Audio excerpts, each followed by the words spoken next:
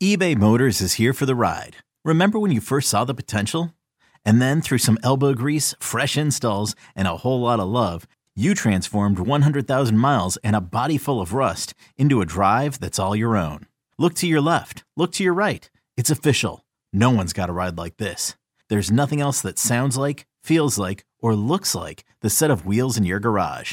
With over 122 million parts, you can make sure your number one ride or die stays running smoothly. So there's no limit to how far you can take it. Brake kits, turbochargers, engines, exhaust kits, roof racks, LED headlights, bumpers, whatever your baby needs, eBay Motors has it. And with eBay Guaranteed Fit, it's guaranteed to fit your ride the first time, every time, or your money back. Plus at these prices, well, you're burning rubber, not cash.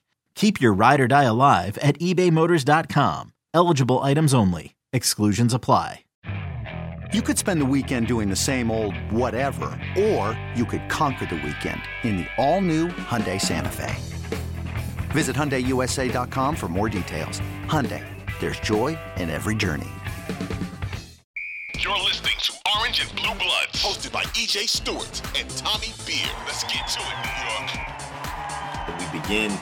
I don't want to say somber per se, because we did have a Knicks medal, but if you're an American, maybe it's a little somber. So RJ Barrett will be the only Knick coming back home with a medal from the FIBA World Cup. Both the U.S. and Canada suffered defeats to the likes of Germany and Serbia, respectively, in the semifinal round of the World Cup. So they ended up battling in an epic showdown for the bronze medal. And you don't use the word epic with bronze normally, but this was a pretty epic game. So Canada, surprisingly, led by Dylan Brooks with 39 points, knocks off the Americans in overtime this past weekend. Mikal Bridges has sent the game into overtime with an absolute miraculous three. He had needed to make a free throw and then miss, and then grab his own rebound, get behind the three-point line, do almost a Ray Allen impression against the Spurs from the finals way back when, and drill a three from the corner that looked like he went off the glass. It was a play that I've never seen before. It was an incredible play. To send the game into overtime. You thought maybe the Americans would take that momentum into overtime, but Shai Gilgeous-Alexander, Dylan Brooks, and RJ Barrett, the Knicks' own, would not allow it. Barrett hit an absolute dagger three in overtime to help propel Canada to victory. RJ finished with 23 points. Shai Gilgeous-Alexander finished with 31. For the U.S., you had Anthony Edwards leading All-Americans with 24. I thought Canada did a really good job of trying to crowd him and get the ball out of his hands as much as they could. He still ended up with 24.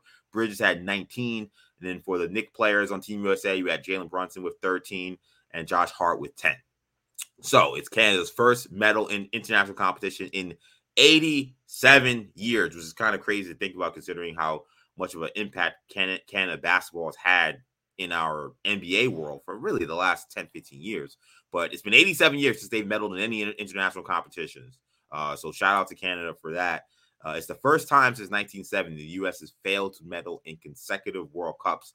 Remember, they also finished 7th in 2019. So after the U.S. Was defeated, Shams Charania conveniently this Monday morning posting the report that LeBron James is interested in making a return to Team USA and is already has the commitments of fellow stars like Kevin Durant, Stephen Curry, Anthony Davis, and Jason Tatum to join him on Team USA for the Olympics next season. So a lot happened on the FIBA landscape this weekend.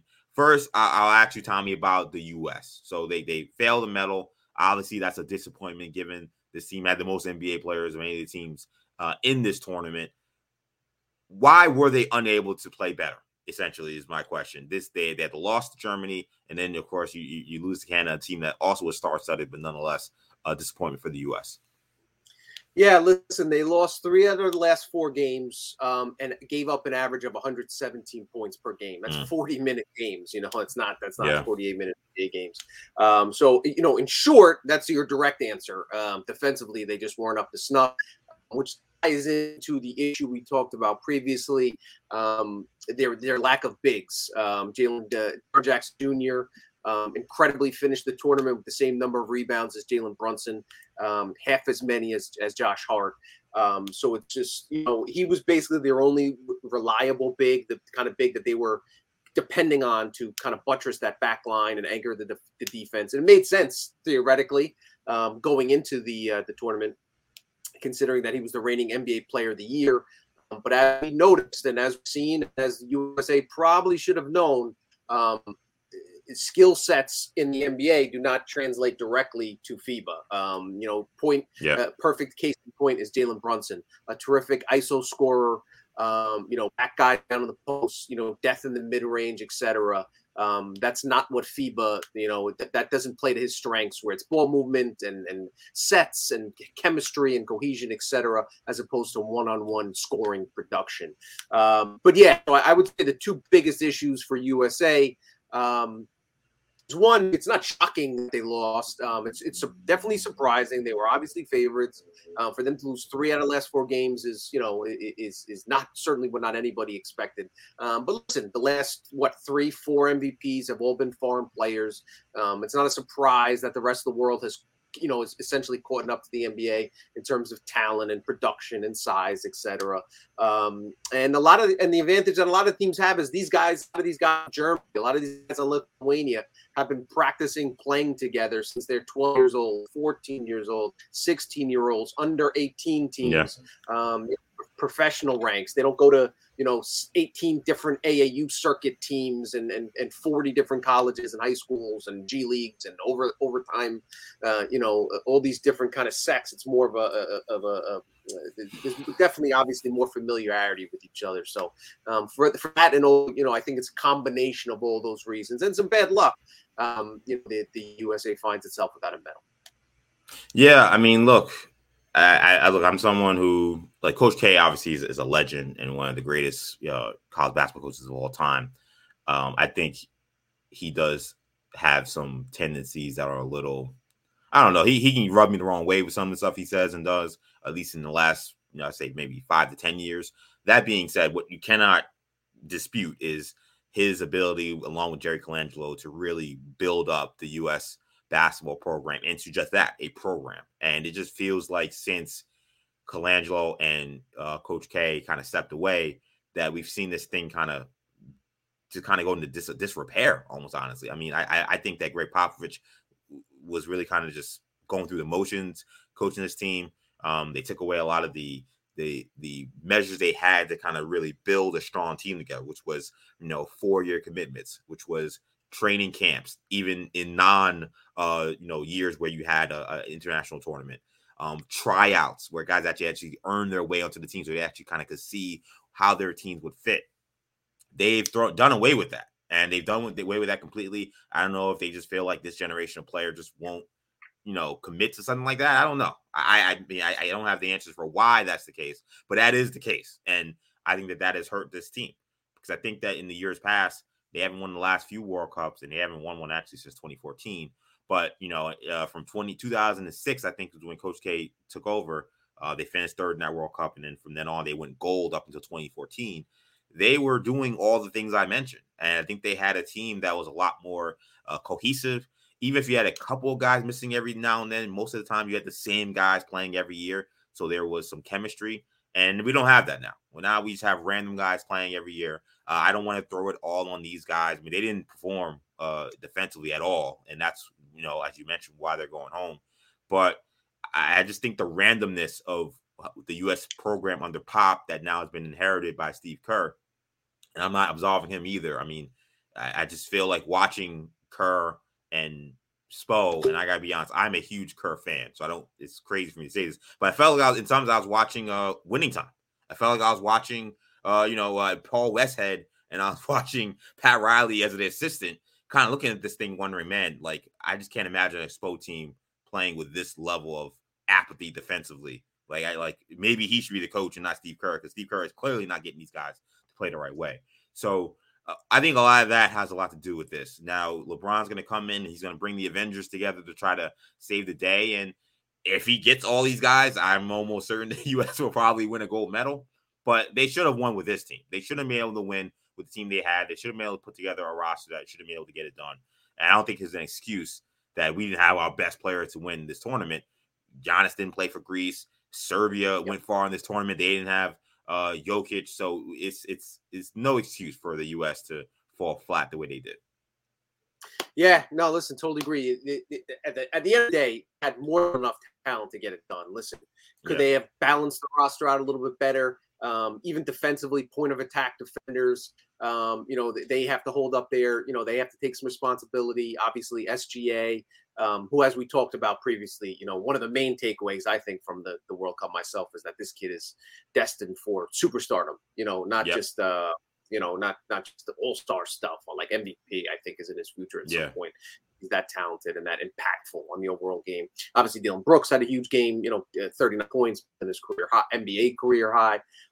So it wasn't just the defense, down low. So you're right. Listen, if they get Bron and Steph, I was shocked. I didn't even realize it until somebody mentioned it today when they were talking about that Curry's never played for an Olympic team. He seems like the ideal guy, like some all-American and a great shooter. We know that FIBA ball places an importance on shooting. I know there were injuries and all that stuff up at weird times, but I was surprised he kind of fell through the cracks a little bit.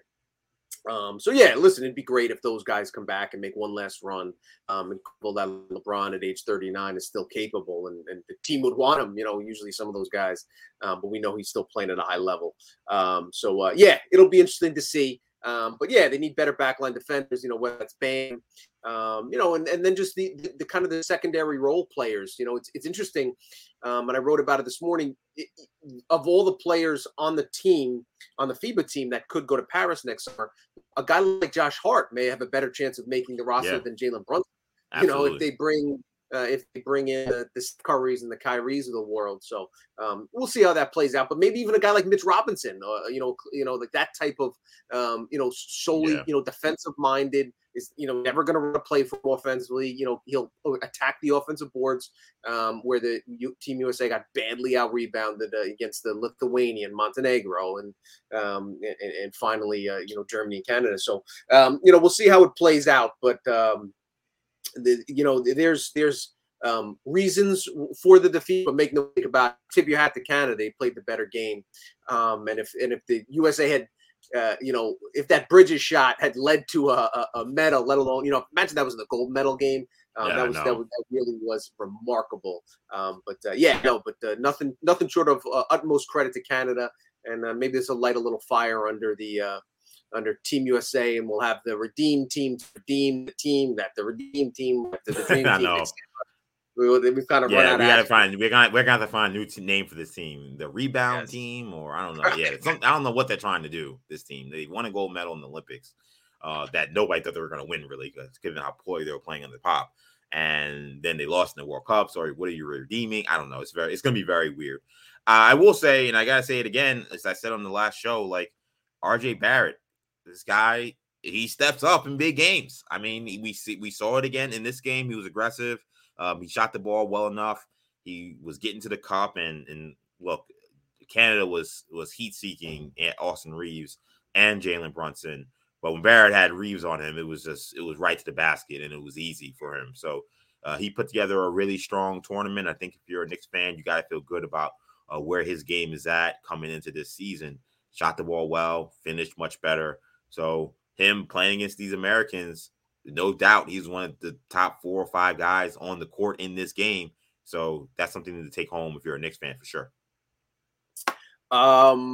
This tournament, it's so kind of I don't want to say bad news, but the not so great news takeaway from RJ is that the inconsistency was there. He was, that's true. Had a 4-point game in game 1 against France. Was 1 of 10, I think, in the third game. Started the tournament out 3 of 10 from the free throw line over the first 3 games.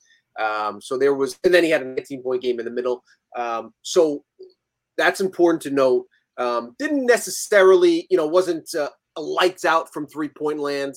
So I think he finished the tournament shooting 34% from 3, which is a decent percentage. But it wasn't like, oh my God, he fixed his shot and, Drew Hanlon, deserves a raise and yada, yada, yada.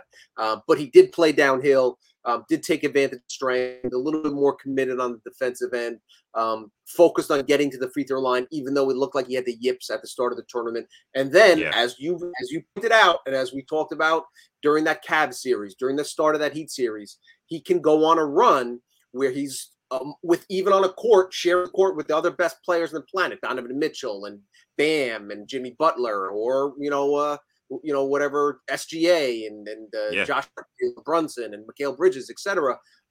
He can make a huge impact on the game, and he finishes the tournament over the final 3 games, averaging 20. I have it right here. It's 20 points. Final 3 games at 23.3 points, 6.3 rebounds, 2.6 threes, while shooting over 49% from the floor. Ended up making 14 of his final 17 free throws. It's 82.3%. So again, those are really impressive numbers. And again, this is Canada. That game against USA was the biggest game in anybody's lifetime that lived in Canada. As you know, absolutely. 1936 Olympics was the last time Canada had medaled in any international competition in Berlin. So, these were huge. You saw, some of the Twitter fans were mocking RJ for dancing after his bad game, and they advanced to the semifinals. That game meant that Canada had advanced and qualified officially for the Olympics next year. Yes. Not a given for a country like Canada. USA, we take that stuff for granted.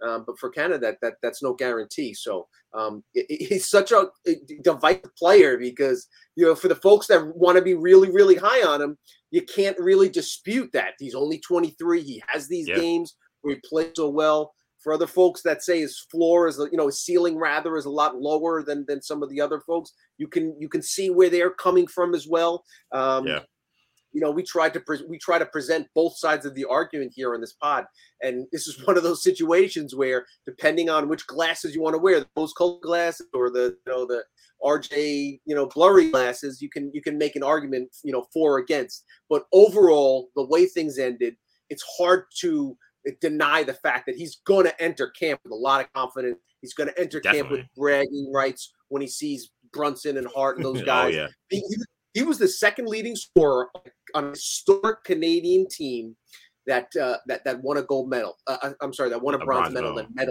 international and beat the U.S. And beat the U.S. in the ultimate game. So big props to RJ. We'll see again if he can consistently try to contribute. But you have to like, if you're an RJ supporter, you have to like what you saw these last few weeks. 16.8 points for the tournament, 45% from the field, 37% from 3, 63% from the free throw line. Free throw line is the one that maybe looked like, how'd that happen? Again, he had some really bad early games in the tournament, but those other slashes you would take for sure. You're a Knicks fan. So credit to RJ Barrett. Congrats to RJ Barrett and the rest of the Canadian team and Team USA. Get your act together, man. What we saw was not good before this tournament.